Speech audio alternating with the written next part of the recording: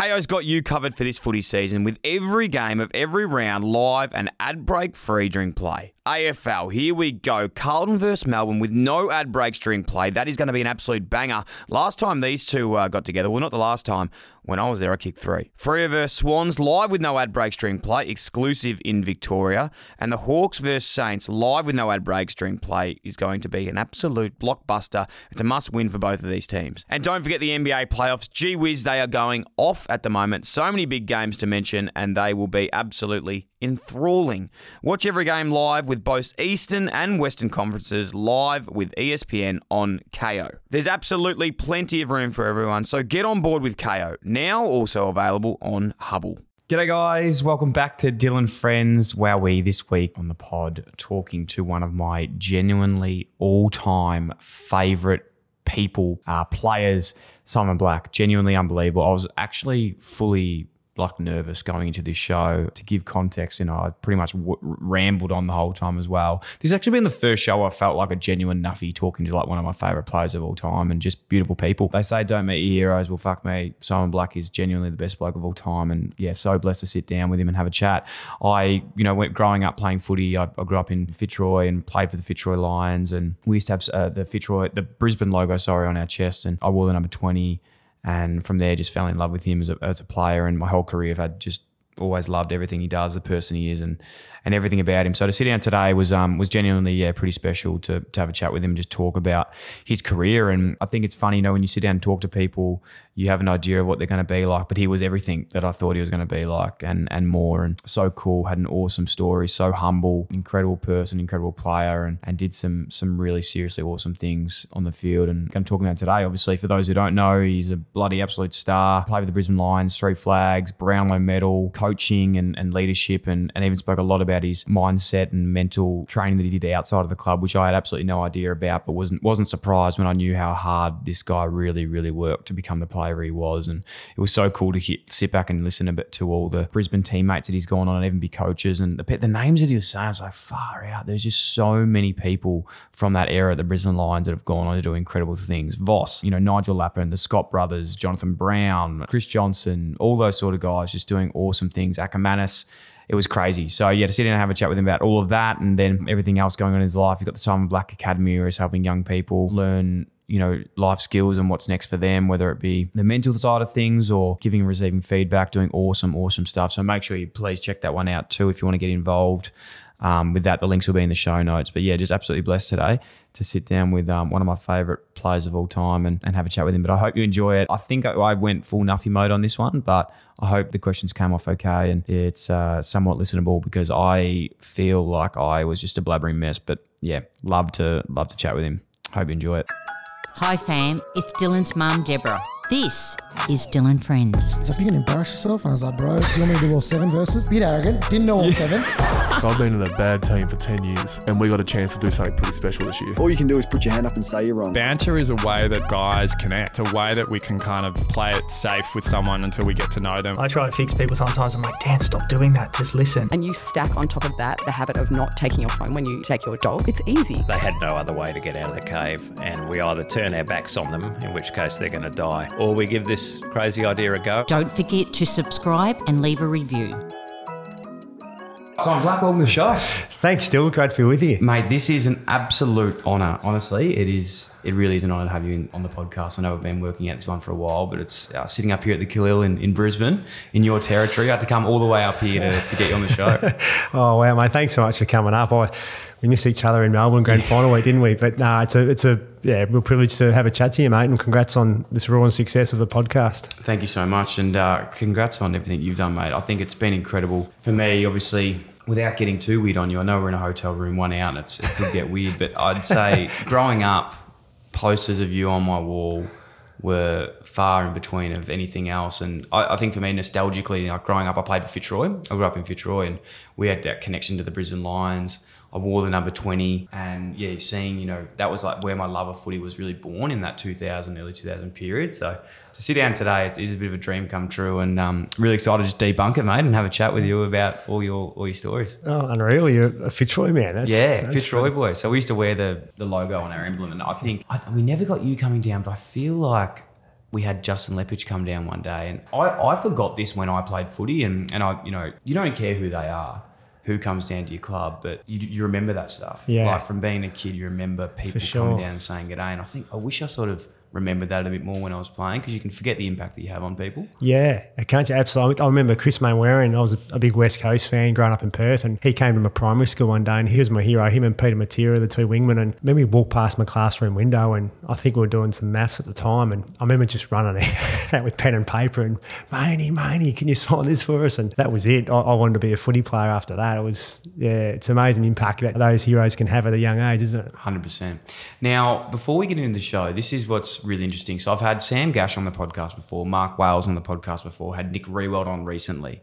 And I must say, I don't really watch a lot of TV. I don't watch Survivor.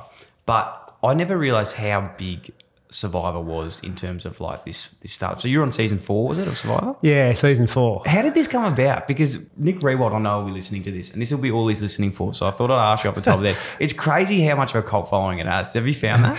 Yeah, look, I mean, the US version's been massive for such a long time, and they revamped the Australian one. They had a crack early days in the early 2000s and didn't fly real well. But the new version, the last, I guess, 6 or 7 years has been brilliant. Jonathan Lapali does an outstanding job, and the whole production does a great job. So it came through with me through my brother's wife's side of the family. There's a casting agent with Endemol Shine. So I remember watching season 3 and sitting on the couch with my wife, and she said to me, would you do this if you were asked? And I said, I'd love to for sure. And then about 6 months later, I got asked. I'm like, all right, here we go. And so obviously I did, and it was just the best experience. It was unbelievable. I mean, to live on an island without any technology, for one, was such a gift. To be able to just live in the shelter that you've built, have to learn to survive off rations of rice and beans and find coconuts, and just swim in the ocean that's literally 15 metres away, and just that real simplistic and primitive way of life. And then obviously throw the challenges and the gamesmanship on top of it. It was unreal. One of the very best things I've ever done, and loved every minute of it. What did you love the most with the challenges? Like, what are some of the things that you probably wouldn't see? Because I think on the show, when you watch it, you think, maybe they do get support. Is it true, like, you're actually just out there, like, doing your thing? Yeah, look, I'm really protective of that in that regard, because it is really authentic. For the large part, it really is. They want you to suffer. I lost 9 kilos in that 42 days I was out there, and I was hungry, man. I was starving hungry. I remember getting, clearly, day 5 or 6, I had a bit of a mental meltdown where I had to walk down the beach and thinking, my God, like, how am I going to get to day 10 or 20, let alone day 40? I'm starving.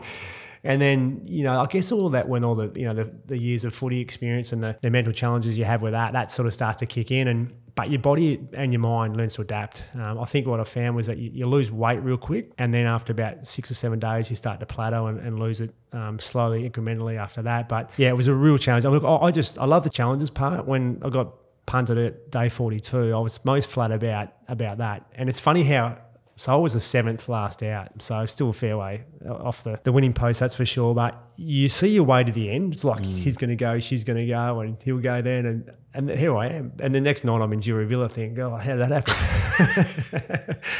What was the game plan? Like, did you go in with a strategy? Did you go in with a bit of like mind, or did you go in as try and be yourself? Yeah, look, I mean, I did. The alpha males normally, like sporting guys, don't last long, do they? Because they're seen as a threat. Yeah, look, come the merge, that's when the physical threats, they go after them to try to get them out for sure. Look, I wanted to go in there and build genuine relationships and do what I said I was going to do to a point early in the game to build that trust and that integrity early on in the game, and that was a big part of it. I think that's a pretty sound way early on, and it's a numbers game, right? If you can build a bit of trust early days, you get to the merge, and that's when the real gamesmanship part starts, and that's when the really great players come out and they're putting bits of fake information out there, or they're like Luke Toki did to me, and silly bugger me found a couple of fake clues in the jungle, which I'm digging holes for 36 hours and just like got played beautifully. But just an amazing experience, and I sort of, look, I was a little bit flat in terms of, I guess, my edits. I felt like I played the game strategically, but you probably didn't really know that watching the season. And yeah, if I had my time again post the merge, I think you sort of really kind of step up that element of that real hard gamesmanship late, because you got at some point you got to pull your trigger. It doesn't matter obviously how tight your alliance is, and if you're in the numbers, someone's gonna, and that's the art of it, the timing around that. And if you lose your middle stump. Yeah, it gets very, it brings anxiousness up already thinking about just like the conniving around each other and everything. In terms of the challenges, I used to love watching the challenges. Did you have any favourites or the hardest one you did? What was something that you hated or loved? The one I hated probably the most was they rolled this car in, this car to win a car, and you had to stand. Abby Holmes won it. She won it in the end. It was 2 poles, it's about half a metre apart, and these 2 poles that your feet were on were those rock climbing handles, and there was 3 of them, and after each half an hour, you had to step down to a lower, thinner part, and it's just your feet. Painful. Just your feet. And when you're locked into, to try to have a crack at winning the car, it was, it certainly tested me mentally, Dill. But look, I mean, there's the challenges, the amount of work, the amount of carpenters that go into making all these challenges and be able to do them was an absolute treat to be a part. There were so many. I loved everyone, and having not played footy, not having competed for a fair while, to be able to participate and partake in them was an absolute hoot. Loved every second of it. Unreal. And what's keeping you busy these days? Obviously, Simon Black Academy, your own academy, it's going really well. What's happening there? Yeah, I've had the academy for a few years now, and we're an education program mixed in with a football program and personal development workshops. So our education partner is Torrens University. So our students either do a diploma or a bachelor degree whilst competing in a football program, and then we do a whole lot of life skills things where it's importance of goal setting, learn to give and receive feedback, and financial budgeting, and a lot of leadership sort of workshops we do as well. So we try to make it a bit of a rounded approach, and really, I guess, just try to give our student athletes some real purpose and direction about what they want to do for the next 3 to 5 years. And I got asked to put my name to it, Dill, about 6 years ago, and I was coaching at the Lions at the time, and really liked the concept of it, and have really enjoyed just trying to help young people. You're probably the same, mate. It doesn't feel that long ago you left school, and for me, I guess I was fortunate with footy, but I didn't really know what I wanted to do. And mentors around that 16, 17-year-old age bracket are enormously important. And having this program now, I really feel fortunate to be able to help work with young people and help give them a bit of purpose and direction, if nothing else, for what they do in their lives. No, it's unreal, mate. I've been lucky enough being involved with it with Big Mickey Barlow down in Melbourne, who is doing incredible things. But you kindly came on one of our Zooms. No, it was good. I think you're giving me some work experience. I appreciate it. It was good. But you're so right. I think that period of your life is so difficult if you don't know where you want to go. And I really struggled with that, to be honest. Like, footy probably wasn't going the way I wanted it to go, and had no idea what was next, because you identify yourself as something and that's what you want to be, and you don't have a plan B of what that is. And I didn't know this saying probably until I left it, but it was like, you don't work out what you want to do, you work out what you don't want to do. Yeah. And I think that's what happened for me. Like, I was like, I'm fucking doing real estate, property development, went and did all these sorts of things. And until I was like, well, I actually just enjoy doing this, and didn't realize it could be a job, but had to learn all those things in the way. So things like yourself, mate, and those programs are unbelievable and so powerful for young people. So yeah, don't take that for granted. It's awesome. Can people get involved still? Like, how does one sort of enter the academy? Yeah, we've got a Brisbane and Adelaide program. We've like a lot of businesses, had a tough period throughout COVID, and we're still working our way back through that. But yeah, we've got a Brisbane and an Adelaide program for 2023, and it's aimed towards school leaver age bracket, being a partnership with the university. And absolutely, our website's a bit self-indulgent, mate, isn't it? simonblack.com.au. So there's information on there. So good. No, we'll definitely have that in the show notes, so check it out for sure, mate. You're doing awesome stuff with that. Hey, let's go back to the start. That's probably a good place to start sometimes. As I said earlier, this is a real fanboy episode, so forgive anyone out there listening. I could get a little bit weird in this, but WA boy? Yeah. Where'd you grow up? Well, I was born in Queensland, funny enough. Born in Mount Isa, but I think I was very young and ended up in Perth. Look, my mum was a WA Perth girl, and my dad was a Kiwi. And Dad left New Zealand when he was about 18 and moved to Perth and met Mum, and I think I popped down in Mount Isa because they were doing a lap around Australia at the time, and I just happened to... That was the moment. So yeah, so I grew up in Perth, and older brother Ben, who's 2 years older than me. And look, I was one of those really fortunate kids, and that had a really, really great, loving, supportive family, great parents who gave me a lot of opportunity to explore and do things. I guess I was born in 1979, so a late 70s kid, and the 80s growing up and 90s growing up was pretty free. And, I remember, as a young kid growing up in Perth, we grew up in a new subdivision that sort of, it was no flash home or anything, but we just a space everywhere. And we'd ride our bikes, and there was creeks, and we'd, set BMX trails up and go looking for little yabbies in creeks, and there's a train line, and we'd get up to Mischief down the train line. And I actually remember being the age of 6, this might be a bit of a record deal, but I actually got brought home in the back of a paddy wagon when I was 6 years old for there was a couple of older kids in our street, and there was this train line, and it wasn't passenger trains, it was more sort of cargo. We were throwing rocks at trains. And the police came past and, "Oi, you kids, come here." We got a little lift home in the back of a paddy wagon at the age of 6. So Mum wasn't overly impressed with that. But being a father now as well of 2 boys and a girl, you'd think that what would you be doing now if your 6-year-old got brought home in a back of a paddy van? You can't be a hypocrite, really, in those circumstances, can you? I'd probably have a bit of a giggle first, and then try to work out the seriousness of the nature of the situation. But nah, look, it was a really great era to grow up in, and play a lot of different sports. Still, love my basketball like a lot of kids. A lot of little athletics, and love soccer. And Dad being a Kiwi, I think I played rugby before, played Aussie rules, and locked heads with my bigger brother a lot of times, and just from a competitive aspect. But yeah, had a really fortunate upbringing, and a great family. I was very lucky.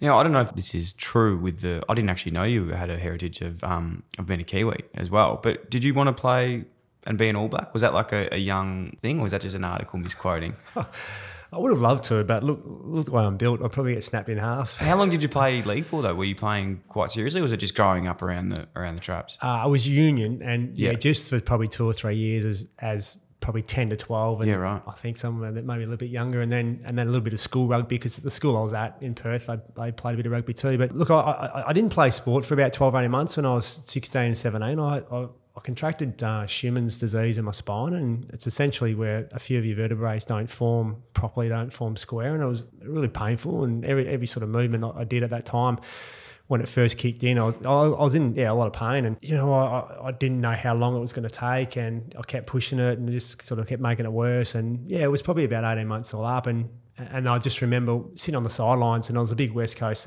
Eagles supporter, and I was very lucky. Dad took me to the 94 grand final. West Coast obviously played Geelong, and that really sparked something in me, and I probably still had another, 6 months, I guess, of being inactive, and from that I really wanted to have a crack at making the WA18 state team, and I had probably 6 to 12 months to do that. And then I got a sprint coach out of WA, a guy called Mark Neitz, and he was the West Coast Eagles sprint coach, and it's been amazing over the years, the amount of young WA players that have gone through him, from Ben Cousins being the early one. So I think even Paddy Cripps these days, he's I think even sort of sees him a little bit these days in the off season, I believe. But just gave me a yard, and that era in the mid to late 90s, I made the WA team and did okay at the carnival, but recruiters were after speed so much, and that was sort of always my knock. But I reckon the time I spent with Neitzy just gave me a couple of yards of pace, and that was a real difference, I guess, between probably getting drafted and not getting drafted. And I always look back and just think that focus I had on the back of my back issue really drove me to sort of giving it a red hot crack and developing a bit of a work ethic from the back of that. Probably mixed in with my little athletics days. My dad was my middle distance coach, and I reckon it's like, remember if you get asked to do a 3K time trial, 2K time trial at the footy club. Disgusting. It's the worst. It's the worst. It's the worst, isn't it? It's probably when you're the most nervous. Probably more nervous than running out in an AFL game. And so that really helped, I reckon, just the mental foundation to work through challenging periods, to push yourself and to really back yourself, I guess, ultimately as well. It's a funny one, isn't it? Like with the speed factor going into football. And I know, is it correct in saying you were like an 800 and 1500 metre state champion, or you were pretty good at those events? Yeah, that was my distance. You were the distance, which you look at that now, they're the 2 events that I'm sort of faking a hammy for. Like they are the worst 2 events you could pick, like in general, just to actually compete in. But when you think about the game of footy, they're probably the 2 most important sort of distances that you can run as a midfielder. Like having that endurance, but that lactate endurance is just incredible to be at. So it's funny when you look at it and you go like, you wanted to get better at sprinting, not knowing that realistically the best thing you can be actually good at is that 15 and 800 metre, sprints. Yeah, absolutely. And I mean, you've got to be competent in our game in so many parts of the game, don't you? And they talk about your strengths and your weapon or what have you, but my competent level from a speed probably wasn't there, and it just got me up to a somewhat reasonable level. In fact, I think my first, like a lot of us sort of slower types challenged by leg speed, that first 5 or 10, if you've got that, look, the great thing about our game, and I remember our great coach Lee Matthews talking about, you can be 7 foot and play a game, you can be 5 foot, 4 foot and play a game, and you can also have great speed, but you can also be fairly slow over 40 plus metres. But if you can react really quickly, I think, if you can react really quickly, if you haven't got blessed with speed, you've got to be clean, you've got to be a great decision maker, you've got to understand the game to be able to know where to get the right times, as you know, and you've got to make quick decisions with ball in hand. You've got to see things before others, and that was the part of the game that I love the most. So I just love sort of trying to set a teammate up, winning the ball in the congested situation, and then just trying to feed a teammate in a bit of space. That's what I've got a real kick out of, more than probably kicking a goal myself. So yeah, probably going back a bit, but that speed work that I did early on, mixed in with learning the game, understanding the game, was probably my strength as a player. Yeah, I couldn't agree more. I think there's one part as well that I don't want to be missed here for young people listening, is like people that maybe don't have speed, which I found really interesting. Is I was really lucky, like I did have a lot of pace, but in some ways I actually think that was in a way like not good for me, because you rely on it too much. And when you don't have pace, you look at guys like Pendlebury and yourself, that the game slows down when you've got the ball, because you don't just go off and fucking sprint your first 5 metres. You actually go, you know what, I'm just going to take my time. And you actually read the game better. Does that make sense? I've really thought about it a lot, because it's when I played, I think I tried to take on the game and use your legs too much, whereas you see these guys are a little bit slower and maybe they don't have the foot, but they think through the game a lot more, and they're a lot more sort of slower and methodical with the way they move. Yeah, for sure. It resonates for sure. Well, not the speed bit, yeah.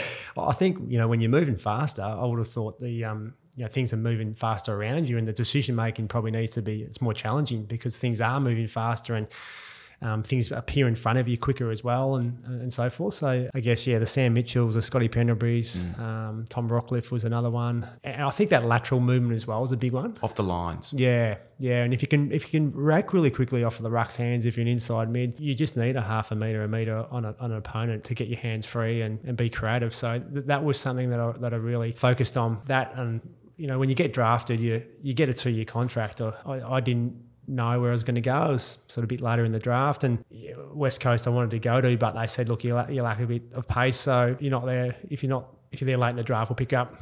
Brisbane it was. But I guess when I first came to the club, I wanted to be an inside midfielder, but I was 72, 73 kilos when I was drafted, and it's probably not real conducive to be an inside mid. And so I grabbed Michael Voss. Vossi was very, very good to me. And how old was he at the time when you got picked up? He was probably 22, 23. Yep. I think he'd won the Brownlow a couple of years earlier, and I just said, Vossi, can I do some contested ball work? Him and Craig Lambert were the two, and Luke Power and I, we'd go over and we'd do just these sessions after a hot pre-season session for 2.5 hours or whatever, and we'd work on contested ball, and I'd get smashed. Like I'd get absolute. I don't think I've ever won a contested ball at training against Vossi. He'd flog me, but I sort of learned to use my size, my frame to the best of its ability, and I guess by that, learn not to fall over. And when his body was coming, I'd sort of adjust. And if he got it first, you're there to tackle him, and all those little, I guess, idiosyncrasies that you learn to control your body. And I've got no doubt that ability. I remember my teammates almost, paying me out, saying, good on you, Blackie, go and get belted by Vossi again. And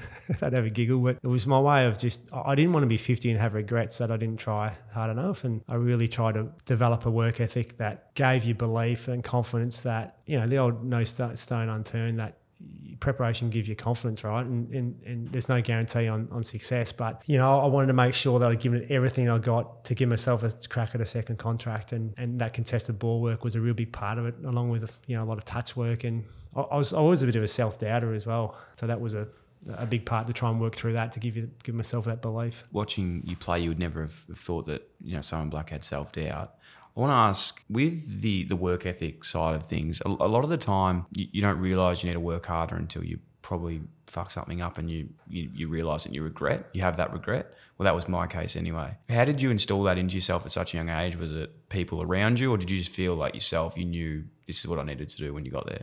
I think no doubt the middle distance running, little athletics, that you learn to suffer doing that sport a little bit. So that certainly helped. And then, like I said, I didn't want to have regrets at 50. So, I was up for anything training-wise. Probably overdid a little bit for my first couple of years. I remember if I didn't play well, I'd go for runs on Mondays, away from the club, or, go run up hills. I remember a few times I didn't play well at a night game. I'd come home and go for a run. It was stupid probably when I look back, but I was just really flat in myself. And what I did early days was I'd compare myself to everyone else, and I'd compare myself to Vossi or to Nigel Lappin. And in fact, it got me in a really bad mental space. My second year at the club in 99, I was studying at university and had moved out of my first year. I lived with an older couple who were great. I was cooking a meal when you get home at 9 o'clock, and Judy would clean my clothes. It was a pretty good introduction to AFL rather than have to cook and clean for yourself. But the second year was rarely set in, and trying to make a regular spot in the senior team and all these sort of things. I got a bit overwhelmed, and I was improving, but I didn't see that improving in myself, and I really got myself in a bit of a mental state where I really struggled, and I wasn't playing particularly great. I wanted to be a regular player and so forth, and I always felt just below everyone else. So it wasn't until I had sat down with the club doctor and psychologist and then really paint the picture of, mate, your application's really good, you're actually making some real gains, and your coaches are actually really impressed the way you're going. But I didn't see any of that stuff. It was all just negativity, and I had to just reframe it in my mind. I was getting stronger in the gym. I was living in a new state. I was learning to become a man from a little boy, I guess, really. Learn to cook and clean for yourself, get lost in a new city, and developing new relationships and all those things. And that was still going on probably in my second year until I really took stock that stop and give yourself a pat on the back. There's some small gains you're making here, but you're just not acknowledging them. So for me, until I started doing that was when everything just, I guess, really relax and just start enjoying the game, go out there and just play and enjoy it. Just, you don't have to be the best on the ground, just enjoy it. And that really flowed on from year 2 for largely the most part of my career. It's unbelievable, because I think it's funny. We think in the modern game now that like this mental side of the game is this new thing that no one's ever done before. But to hear that, even back when you were playing and in that such a successful era, you were already sort of utilising club psychologists and stuff at that stage. Yeah, we were. Yeah, we had a fantastic one. Phil Johnsey, who's been spoken about a fair bit over time, but he was an old American guy who had his own personality profile, and it was really kind of simple for us footy players in that. But the real advantage we had all these young players go through the draft camp, the combine, and he personality profile these guys. And literally, I remember before games on a Friday night, we'd have the team meeting, and if we're playing Essendon, it was Mel Michael might be playing on Matty Lloyd or someone, and this might not be Lordy, but it might be don't talk to Lordy.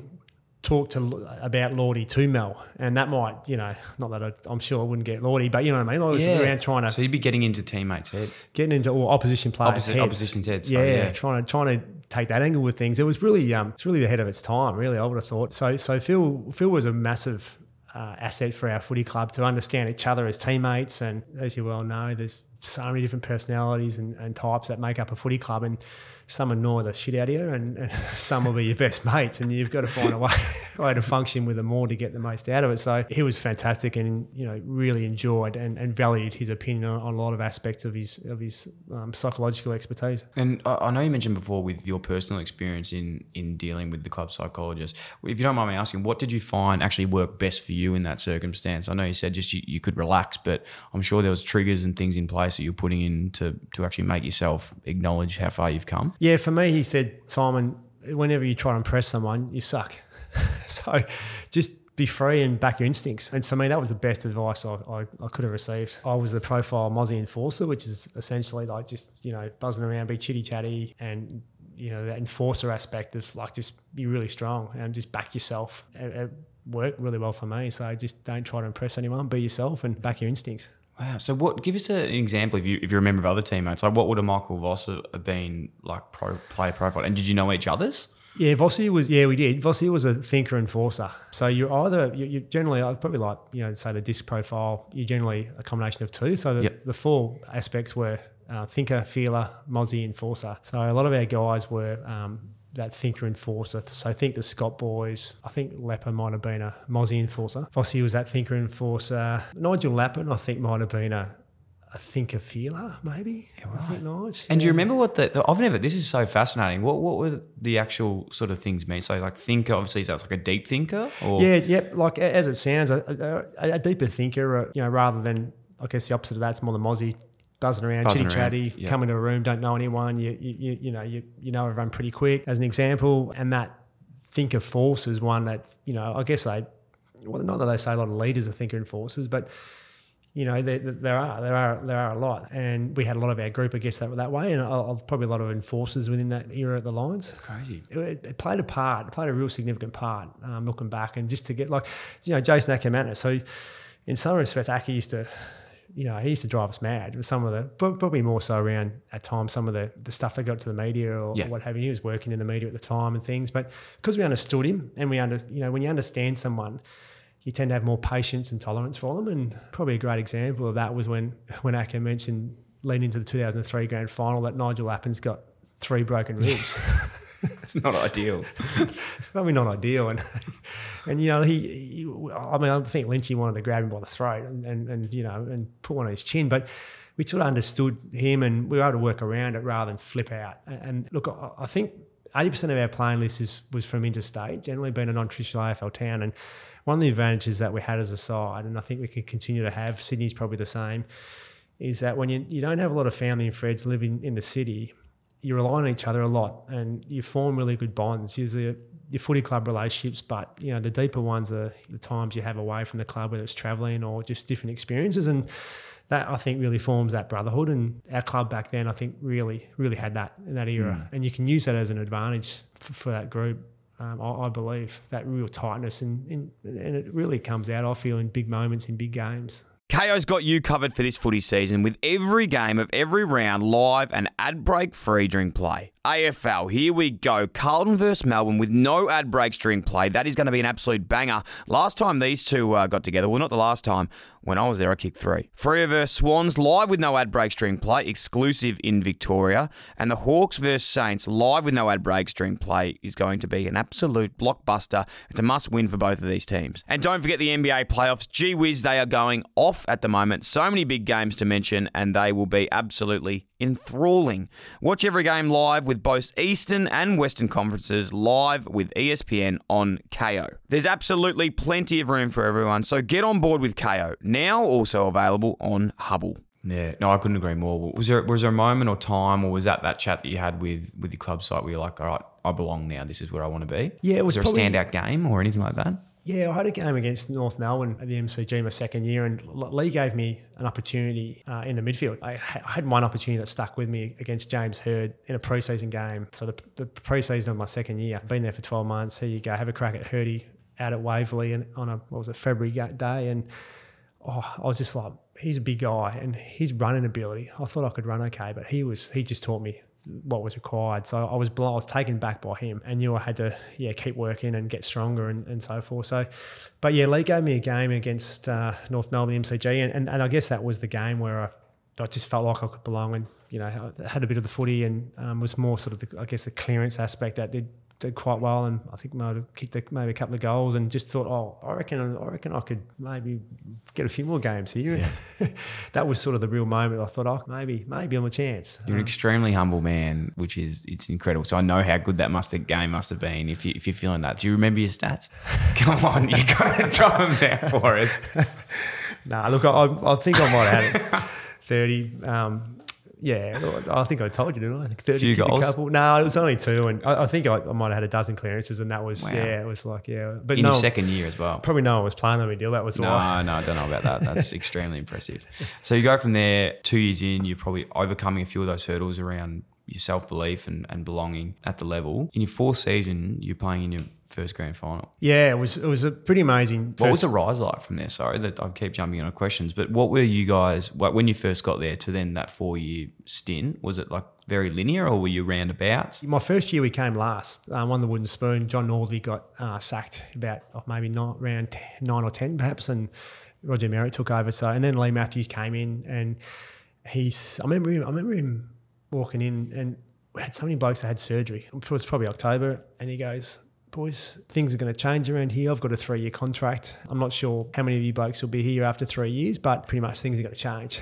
And as soon as he came in and laid down the law, things did change real quick. Yeah, it was a new era. It was a clean slate for everyone. And he said that I've got no preconceived ideas on anyone, but here we go. And it was, everyone was up for the hard work. And look, 98, we had a pretty good group, I would have thought, but we had a lot of injuries. I got some games well before I probably should have in my first year, and a lot of us young guys probably did, just because the older guys were so many injuries. But yeah, when Lee came in, we went from last year before to making a prelim final the next year. So it was a pretty big jump. And then 2000, we made a final, made the finals, won the first week and kicked out the second week. And yeah, that fourth year was the first 2 months of that year. It's been spoken about a lot over time. We couldn't get much going the first 2 months of the 2001 season. Had a game against Carlton at Princess Park and we got belted and Lee kept us in the change rooms for a fair while after the game. And Lee's whole coaching philosophy was really simple, and I guess the great teachers they are, simplicity, has great simplicity with their messaging. And his whole mantra was around know your role, accept your role and perform your role. And, you might know your role, but are you willing to accept it? And after that Carlton game, he went through a lot of individuals in the team, and I think ultimately the sort of the watershed moment was, if you like, was he said, look, I don't think good blokes you can be, but we're just not getting enough guys playing their role. We've got too many opposition players beating individuals purely by just not buying into your role for the side. And until you do that, we're no chance. Everyone talks a little bit about you guys are quite capable, but proof's got to be in the pudding. You've got unaccountable midfielders, forwards that are only concerned about kicking a goal, and defenders that won't defend first. You hear that a few times, don't you? So from that, I reckon the real shift, it went from Lee down to that leadership group taking ownership for it, and we really started to have some really hard conversations with each other. And the what was accepted previously, whether it was in the gym or on the training track or at night, those things were really sort of driven hard, and that was player driven, and that was the real shift for mine. And once we got that buy-in, and on top of Lee just saying, guys, just do your role for the side. That's all you've got to do. I'll be really clear with what I want from you. And we bought into it, and we had that Essendon game. That game, he used the Predator line. If it bleeds, you can kill it. And they were the reigning champs, and they hadn't been beaten much in 12 months. And we managed to beat them and go on and win 16 games straight and win our first flag. It was obviously a pretty great year and the start of a great era. But that ability to just do your bit for the side. And we had some great role players. Like a guy like Craig McRae, I don't reckon's had the recognition over the years. He was one of the first real high-pressure small forwards, and he was more invested in giving the ball in your forward 50 rather than getting a kick. And he would buy into that. Sean Hart, you go through it. We had heaps of fantastic role players in the side, and we really acknowledged the role players in that era within the four walls of the Gabba, irrespective of whether they were getting recognition outside it. Well, it shows now, speaking of a few of those people, the ability to play a role, there's no reason why those guys are AFL coaches now. It was crazy going through a list earlier, because I was sort of thinking about it. I was like, geez, there's been a lot of Brisbane players that have gone on to become coaches. Voss, the Scott brothers, obviously, Lepage, Nigel Lappin, Craig McRae, Luke Power working with the Blues. Is there anyone else that's in the system at the moment that you played with? Yeah, Blake Caracella. You said Lapper. Yeah, there is a lot, isn't there? Yeah. Crazy. Yeah. A lot. There's so many players who come through, but it just shows that if that's what, that role-playing, this ability and playing on the big stage, they've got a lot of experience in it. Yeah, and Lee had a lot of great sayings. It was, he came through John Kennedy, he came through Alan Jeans as they were his coaches, some of the great identities of our game, aren't they? And as time gone by, you realise a lot of the messaging was really life messaging. The transferable skills between playing at a successful footy club and an organisation, or individually get the best out of yourself, and then just life. Wonderful, and a lot of them sort of stick in your mind. One thing you used to say was, I guarantee your individual reputation will be enhanced on the back of team success. And you think about it, it's so true. And you submit yourself to the team, the rewards will come. And it's not a sacrifice, it's an investment. And all these, it might sound cliche, but they're so bloody true.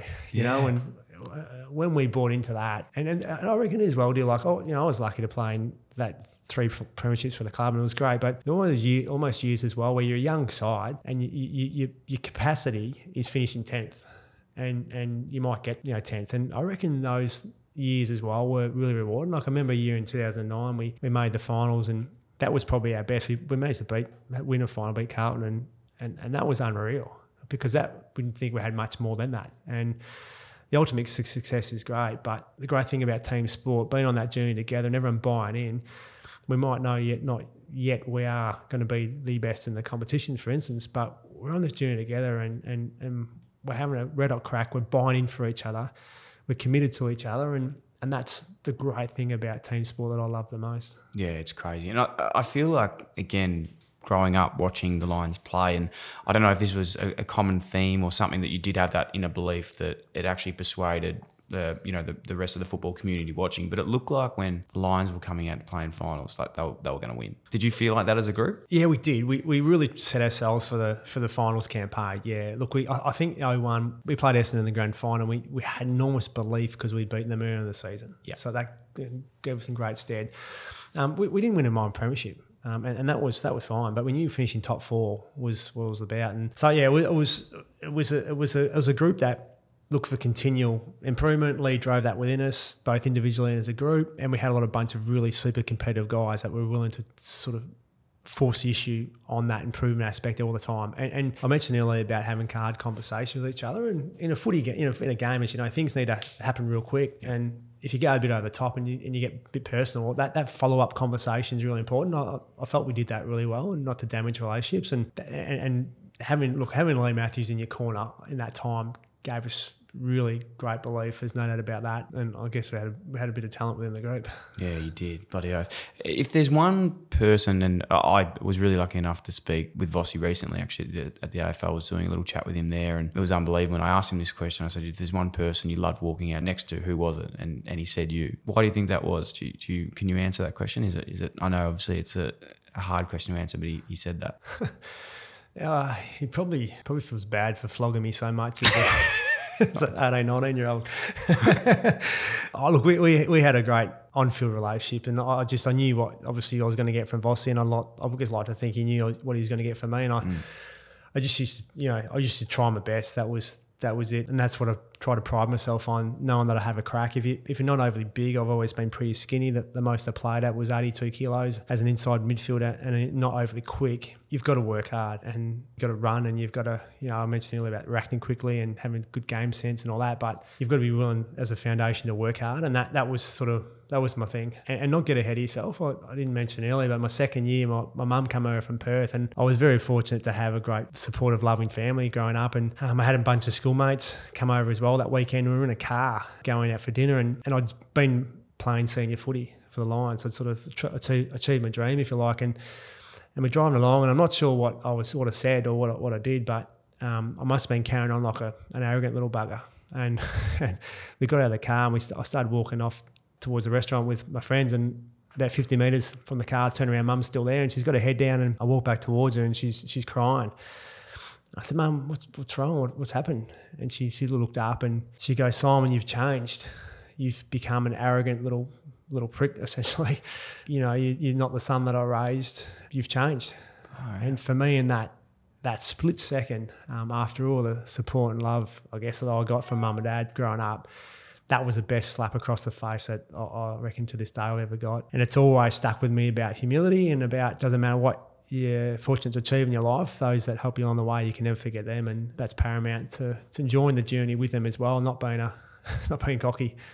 Unbelievable. No, I appreciate you sharing that. It's like I've been in those situations. I think any young bloke growing up is faced with that situation. It'd be nearly weird if you didn't get ahead of yourself at some stage, but it's a part of being able to catch it before it gets too far is probably the main part, and have good people around you that bring you back. Spot on, yeah. We all get swagger, don't we? Particularly late in our teenage years. Got to.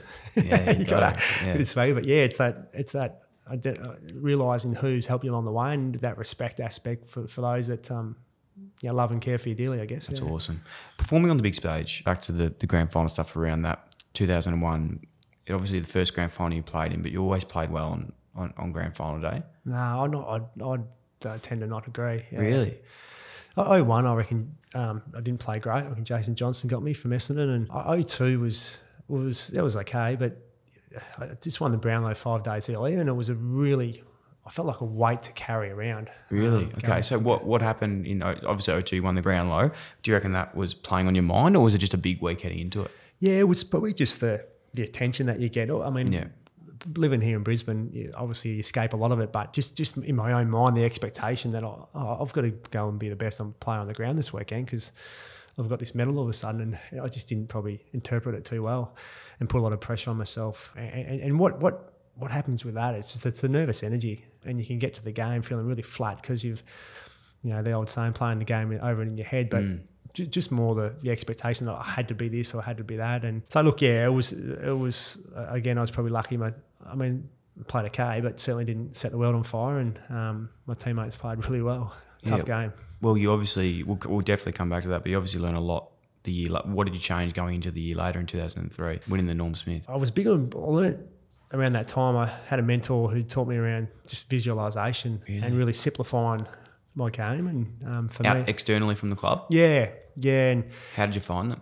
My manager at the time, Alex McDonald, introduced me to Jim Cumane is his name, and continues to be a great friend and family friend these days. And he taught me about, I guess, meditation and visualization. And as a 23, 24-year-old, I hadn't really learnt that at that stage. And I was always one of those guys that the night before a game, I'd really struggle with nerves and self-doubt and not sleep real well, even after probably 6 years in the AFL, and would slant towards what could go wrong and so forth. So, yeah, for me, I learned about what are the critical few things that I do well when I play well. And I've been lucky to spend some time with the All Blacks, the great New Zealand rugby team, over a couple of times over the years. And they talk around that language as well, around what are the critical few things that you do well when you perform well, and knowing those things, they probably make up 80% of your game. And so I'd visualise myself doing those 2 or 3 things, and I just really felt whether day of the game, night before the game, it helped me compartmentalise, see myself doing something really well, and then park it and have a good night's sleep or what have you. So that was really powerful, yeah.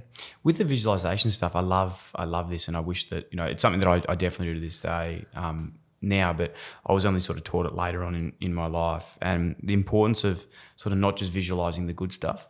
It's sort of like visualising being in situations you don't want to be in, and then how you get out of them. Is that sort of along the lines of what you were doing? Yeah, that's brilliant, isn't it? That's a great part of it for sure. Because it's not just a beautiful sunny day and you're taking ground balls and kicking goals. It's sort of things might not be working, and then how do you fight through those times? Yeah, exactly. Yep, 100%. Like, so for mine, being an inside midfielder was, if I had a close checking opponent. At the point of the ball just about hitting the ruck's hands, I would be really aggressive to try to get the heel of my palm through his chest and getting that separation, and then moving, just constant movement was my second one around that stoppage area. I might not get it first, but I might be there to lay a tackle or get a handball receive, but I'm easy to play on if I'm flat-footed. And the third one was just get out and go, just leave the area. So that was sort of my 3 things that I could control. If I come in at half time and I wasn't getting a kick, I'd kind of revisit those in my mind and how I'd assess myself on those 3 things, and generally that kind of helped me get back into the game or help me perform my best from the outset. So yeah, that really helped him, and again, just helping with the nervous energy and not burning energy before the game, because I'd visualise those things was really helpful. Do you have a favourite grand final? Probably 01 or 03. 01, because first time, complete euphoria, was amazing, celebrating with your teammates. We'd beat a really good side in Essendon, so that was amazing. And then they're all different. I mean, 02, Collingwood really came hard at us, and lots of lead changes throughout the game, so that was more probably relief. Yep. And then 03 was fun because we had a big margin early on, so that was unreal. One memory that sticks out the most, and forgive me, I don't know which one it was. It's hard to get mixed up when there's so many of them, but probably like nostalgically my favourite thing in football was the Michael Voss hit with Scott Burns, and then dishing off the handball to you and kicking the goal. What's your memories from that play? It was a great piece of play. And what year was that one in? It was 02. So it was pretty much a really game changing moment that sort of pulls you guys back into the footy a bit. Yeah, it was a big moment and gets talked about a lot, that hit on Burnsy. I say to Vossi, mate, like, your hit on Alan Richardson was a big hit. You didn't even get hit that hard.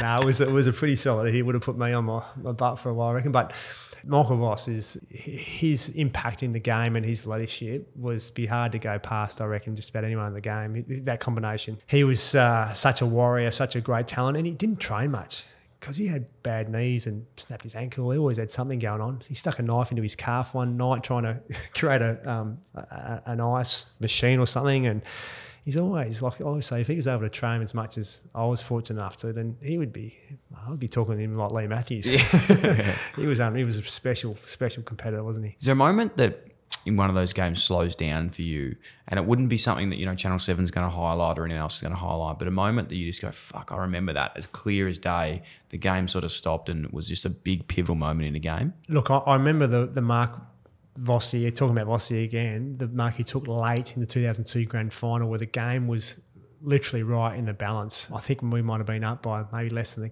the goal, and he takes a big mark out in the wing against Scott Burns and maybe Chris Tarrant. That was massive. Oh, look, my recollection of the grand finals is just the ball pinging around like it's a pinball, and it's so physical, and you get it. You've got next to no time to do something with it. That's my recollection of grand finals. 04. I mean, we've got to obviously acknowledge that. Like, Port were too good on the day, and it probably lives with us a fair bit because we would have been really special to have won the fourth. But that kind of irks you a little bit because we got really close. Woulda, shoulda, coulda. Port were too good on the day, but we probably didn't go in fit and healthy enough. I'm sure Port probably had some issues too, but we were really struggling going in, and then that sort of lives with you a bit. But mate, we're pretty lucky the 3 years prior. Bloody oath. Talking about a couple of your teammates quickly, and I know it's hard to remember nuances in games, but speaking of guys like Voss, we've mentioned before, but Ackermanis, I know you mentioned before how hard that was to maybe sometimes off field, but what he brought to the team on game day. Like I know, as even a supporter watching the energy, someone like him, Nigel Lappin, so many other guys brought. Who did you love sort of playing with that you just knew was going to do something special on game day? Yeah, Acker's skill level was ridiculous, wasn't it? His left and right foot was out of this world. So him, Nigel is one that probably hasn't had the recognition that he deserved over the years. He was incredibly tough, amazing skills, great ball winner on the inside, really good overhead, very courageous. I mean, he went into the 03 grand final with 3 broken ribs and a punctured lung from the fitness test the night before the game. I think Aaron Shattuck bashed him. Who did the fitness test? I think it was Aaron Shattuck. Wow. Yeah, Lee wanted him to bash him pretty much to see if he was right because he injected him up, needed to know if it was going to work. And so he punctured a lung and then he went out there and played the next day. Yeah, amazing. But as you know, the great sides that you're lucky to be a part of, you have a brotherhood with them, and you just love. I remember doing the pump up video under the stadium of the MCG in the change rooms and having tears down my eyes. I have an absolute love for my teammates. It was a highlight package for the campaign we'd been on for the year. Pre-game, and Lee. After it, he gets to seeing the boys. He said, "There's no place on the planet you're meant to be other than right here, right now." He said, "You're born to be here in this moment. This is why you're born right here, right now." And the ability to sort of galvanise that moment and help us believe create on the back of those sort of comments. It was fantastic. Great group to be a part of, and really privileged to be part of it all. Unbelievable. You mentioned a fair bit today about some work that you're doing personally. You as an athlete, you as Simon Black, outside the club. So early days where they were seeing a psychologist or doing some visualisation. What else did you find, or what else did you explore avenues that worked or didn't work to make yourself be the best player you could possibly be? Yeah, look, that meditation, goal setting, I was always big on goal setting, I guess, and writing it down because it becomes something real. I just love getting away from footy. I mean, I think playing my footy in Queensland helped a lot, not being in the bubble of Victoria or WA and going down the Gold Coast surfing or just getting away. That's been massive. And just reflecting on my performance every week, I was pretty big on just being able to take that time to see how I went and try to learn from each game was something I spent a fair bit of time on, and just trying to enjoy the journey. As you know, it becomes pretty robotic if you're not careful. We're lucky and fortunate to do what we did, but it can become pretty arduous if you're injured, if you're not performing at the level you like, if your team's obviously struggling, if you've got issues away from the footy club. It's not all, we were saying it earlier, weren't we? It's not all that's cracked up to be at times. It has its real challenges, and I was lucky to play in 3 premierships out of 16 years, and the other 13, there were some real challenges in them, and even the years that we won it, so just the resolve. What I loved about the sport was just the resolve and the mental resilience that you need. Love the physical shape that you're in when you're up and about, and being part of a team and that connection with your teammates and all that genuine buy-in. Like you're going to go back with a fly of the ball with knowing there's a pack coming the other way, and you do it because you don't want to let your mates down, and you're going to get physically hurt, but all that side of the game, I just love being a part of that group, something bigger than yourself. Yeah, it was bloody awesome. I love what you said there as well about just everything you go through builds you to be the person you are. Like the adversity, the success, the failures, the hard times, you can actually go back, recollect that, and it hardens you. I think now, looking back at all these things after me, like the adversity that everyone goes through, it's another bit of that armour that you have to recall from time and time goes on. And that's what I love about footy as well. No matter if it's a great career, however you look at it, it is what you make it. And you can just take so much from any situation, whether it's a chat with Lee Matthews versus a chat with your boss outside of work. You can take and withdraw all those things from experience, which I've loved the most from my experience anyway. Yeah, so true. And it's a short career. If you're lucky, you play to your real lucky, your mid-30s, and you've got another, a whole life ahead of you, isn't it? And so all those attributes that you learn, exactly what you're saying is what makes it so special. Yeah. And I think that's probably our biggest leg up as elite athletes and team sport athletes is those things that you learn about obviously yourself through having to develop a work ethic and resilience through hard times, but it's bigger than yourself. You know, you're part of something bigger yourself, and dragging others along with you is what makes it so cool. And those life lessons, if you like, those attributes is really should help as a foundation for whatever you do thereafter. Speaking about building resolve and being the player you were, there was going to be some times where players would come to you, most weeks. Very topical question, bit of a nuance, but who were some of your hardest opponents you had throughout your time? You hated battle with them? Well, Cameron Ling was one because his big Lingy was about 12, 15 kilos heavier than me, and he could run. And he'd play you from behind. Him and Kane Corns was a ripper as well. Obviously, he was very good. Not as big, but he could run. I mean, he just ran from Adelaide to Melbourne. Bloke's a freak. I think he just did the New York Marathon. But yeah, those guys would play you from behind. Whereas like Brett Kirk, he was super hard. So I mean, they were all bloody hard. Yeah, I found them all hard. But yeah, those three were probably the ones I played on the most, and they were just super competitors and super disciplined, and so I had to really hone my craft to get a kick playing on those guys, and a lot of times I didn't and get so frustrated, and that's when I'd beat myself up, I'd chew myself, and I'd get really down on myself if I didn't play well. And those probably three were the ones that taught me a lot about myself through battling, through struggling, through and so those three things I mentioned earlier about my critical few things around a stoppage or in my game, I learnt those probably through playing on those sort of guys and getting my timing right of my movement. You know, you've got to get on the move as that inside midfielder and react really quickly. And yeah, so those three. I mean, Lingy, he would try and take me forward. He was a full forward as a junior, and I was terrified going forward on Big Lingy. I'd say, actually, in the end, I'd say, Brad Scotty, you come down here, I'm going back up midfield. I'm getting out of here.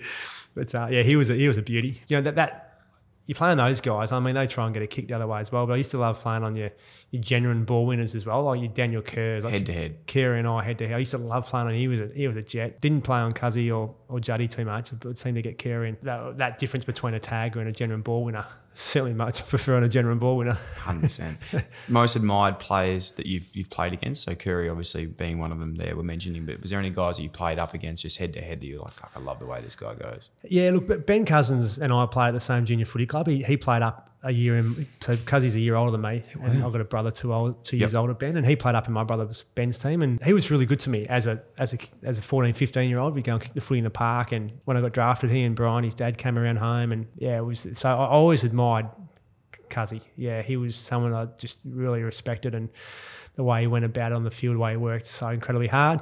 Gary Ablett Jr. is probably over what he's done over the journey, probably the best I've seen. I mean, I saw Wayne Carey late in my career and obviously as a kid, but in terms of midfielders, like they're almost different midfielders and centre-half forwards, so it's completely different sort of types, aren't they? But, you know, your ability like a Michael Voss or Dusty or Gary Ablett to play midfield, dominate and go forward, yeah, Gary Ablett was freakish. And what he did at the Gold Coast without much help around, he was special. Yeah, I think he was like averaging like 44 possessions a game with a team that was finishing last on the ladder.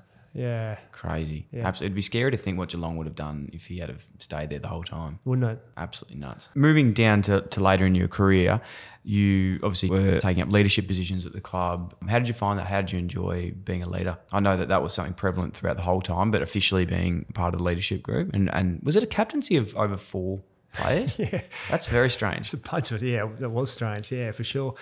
Look, I really enjoyed that leadership part of and growing as a leader, developing, understanding it. And so the premiership era, I was pretty young, and the core group of that group was a lot of guys, you know, Lappins, Keatings, Ackermanis, Voss, Scott Boys, you go through them, McRae, there's a lot of them, Darryl White. They came through with Robert Walls, and Wallsy was an outstanding developer of that group. Robert Walls should be paid a lot of credit for our success based on what he put into those young guys over a few years. They retired. A lot of them retired after our premiership days, and there was a few of us left. You know, there was obviously Brownie, there's Lukey Power, there was Jamie Charman. And so the footy club becomes yours in your mid-20s, I believe, and stepping up and taking the ownership for the club there, I really enjoyed. I never really thought about going back to WA to play or moving into state. History says we never were able to climb the ladder again, and as a club I reckon we made some real blues.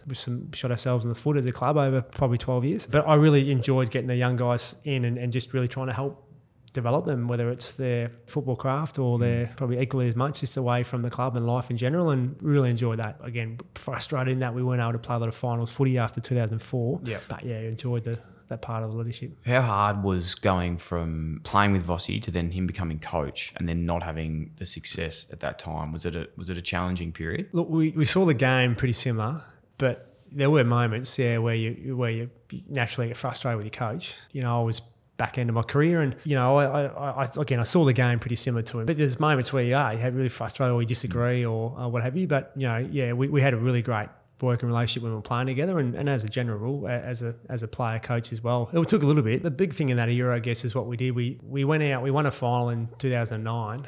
We had this good little group coming through, and you know, just the organic growth, and and we had that, and then we went and got Brendan Favola, and we got Fev, and we've got six or so other. Bradshaw left. Yeah, Brady left, and you know, great culture, great club man, Brady. Yeah. And we got 6 other guys as well, and they're all good guys, like really, really good guys. But it's probably changed the dynamic of the group a little bit, and I'm not sure how much it sort of elevated us as a playing group. And you lose draft picks. It's probably a really good lesson in terms of list management. We probably weren't close enough to sort of like going for a flag, but not ready for it. Exactly. Yeah. I don't think we were anywhere near it. And we had Lash. And I guess Vossi and Gubby in the club at the time, they probably thought Brownie's, how much longer has Brownie got? And myself and Luke and things, and have a go at it. But history said that we're a long way off, and it was, you set yourself back. Yeah, you do. It's a challenge. It's a tough time, because I know now you look at a lot of teams, and something that I'm really interested in now is like that list management side of football. Not that I want to be involved in it, but it's more like just looking from afar. I love seeing how, you know, we play one of these games where it's nearly the most even game in the world. We have salary caps, we have draft, we have all these things. So there's even soft caps on spending on budget. Like, it's quite even. We can't really even it up any more than it already is. And then you look at clubs like Brisbane now, of what they've been able to do recently, like from where they came from, probably when we're talking about that period, to where they are now with getting a destination club. Richmond, the same thing 10 years ago to where they are now, and Geelong, who have just been doing it for years on end. You look at that and you think, fuck, there's actually something else going on at work here, how well they're managing their money, keeping players, bringing players in. I just love seeing how they can do it. Yeah, for sure. And it's that top down, isn't it? Once you get that administration side of things in place, and some really great leaders in their roles, the right roles, obviously with a great coach and support staff, things can start to turn. And, you know, Brisbane, you know, the first couple of years of Fags' reign, they didn't win much. You go on that journey from being non-competitive really to, I guess, competitive, to then becoming a good side, and then a really good side. But, you know, there's also a big gap between being really good to the best in the competition. You know, if you're a top 4 side, there's that, you know, a big gap it can be from. We saw Geelong at the end of the day this year, how good they were, weren't they? And I think the lessons for us, and should be for a lot of clubs and teams probably really, it's just you can't underestimate the organic growth that you go as a group through to get there. You know, they'll buy a premiership, buying a success. You know, like, it's probably doesn't happen as much as one would think. Towards the end of your career, you transitioned into coaching. How'd you find that?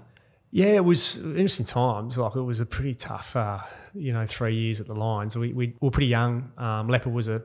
Justin Lepich was the coach. Fair few injuries. It was a great look. It was a great insight into a challenging club at the time. We had some issues and a bit of unrest within the playing group, and it wasn't easy. And a lot of the playing group really struggled throughout that time. And I think as a club, they probably learnt a lot of things in terms of, you know, from administration point of view all the way down, and it was disappointing. It's probably, you know, that whole time you want to go forward in life, right? You want to go forward as a group, and we probably went backwards. But from a personal perspective, I really enjoyed it. I came out of playing, and the soft entry, I guess, exit from the game is the coach, and that the club I played at. So it was, you know, in some respects, it was quite a soft exit from the game. But look, you know, I got a bit frustrated because things weren't moving in the direction I thought they could and they should, and it's taken a long time to get back. Bloody oath.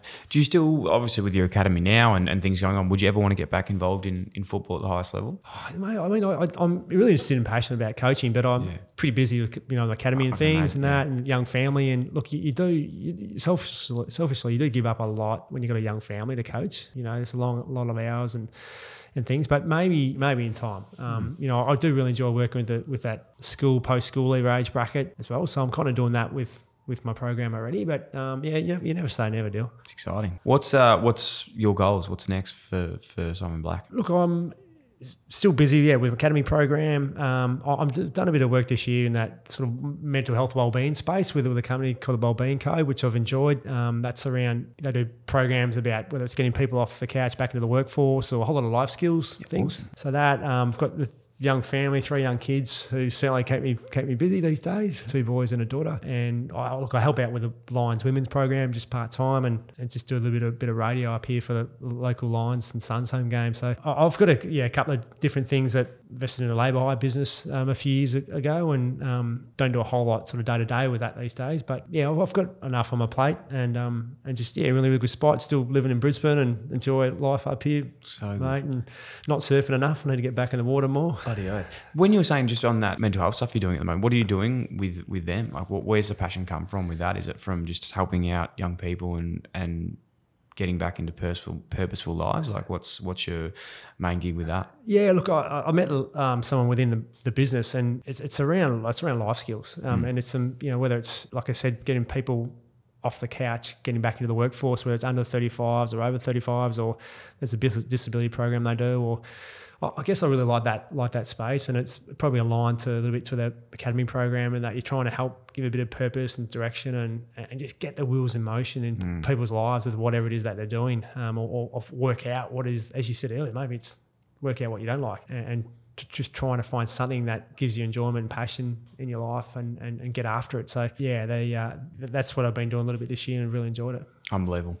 Mate, I honestly cannot thank you enough for coming in today. I've really, really enjoyed our chat and having you in. So I can't believe it finally ticked it off. It's been a bucket list for me this episode, and I hope you enjoyed it, mate. So it's been awesome. But really can't thank you enough for coming in. Oh, thanks for having me. Love the chat. Thanks for listening to another Producy podcast. If you enjoyed the show, that'd be a massive help if you could like, follow, rate, subscribe, tap the bell, leave a review, or even share with one of your friends, or you could do them all. If you want to get in touch to share feedback, suggest a guest, or advertise with one of our podcasts, then email hello@producy.com. Thanks for tuning in. IllyXX. KO's got you covered for this footy season with every game of every round live and ad break free during play. AFL, here we go. Carlton versus Melbourne with no ad breaks during play. That is going to be an absolute banger. Last time these two got together, well, not the last time. When I was there, I kicked 3. Freo versus Swans, live with no ad breaks during play, exclusive in Victoria. And the Hawks versus Saints, live with no ad breaks during play, is going to be an absolute blockbuster. It's a must-win for both of these teams. And don't forget the NBA playoffs. Gee whiz, they are going off at the moment. So many big games to mention, and they will be absolutely enthralling.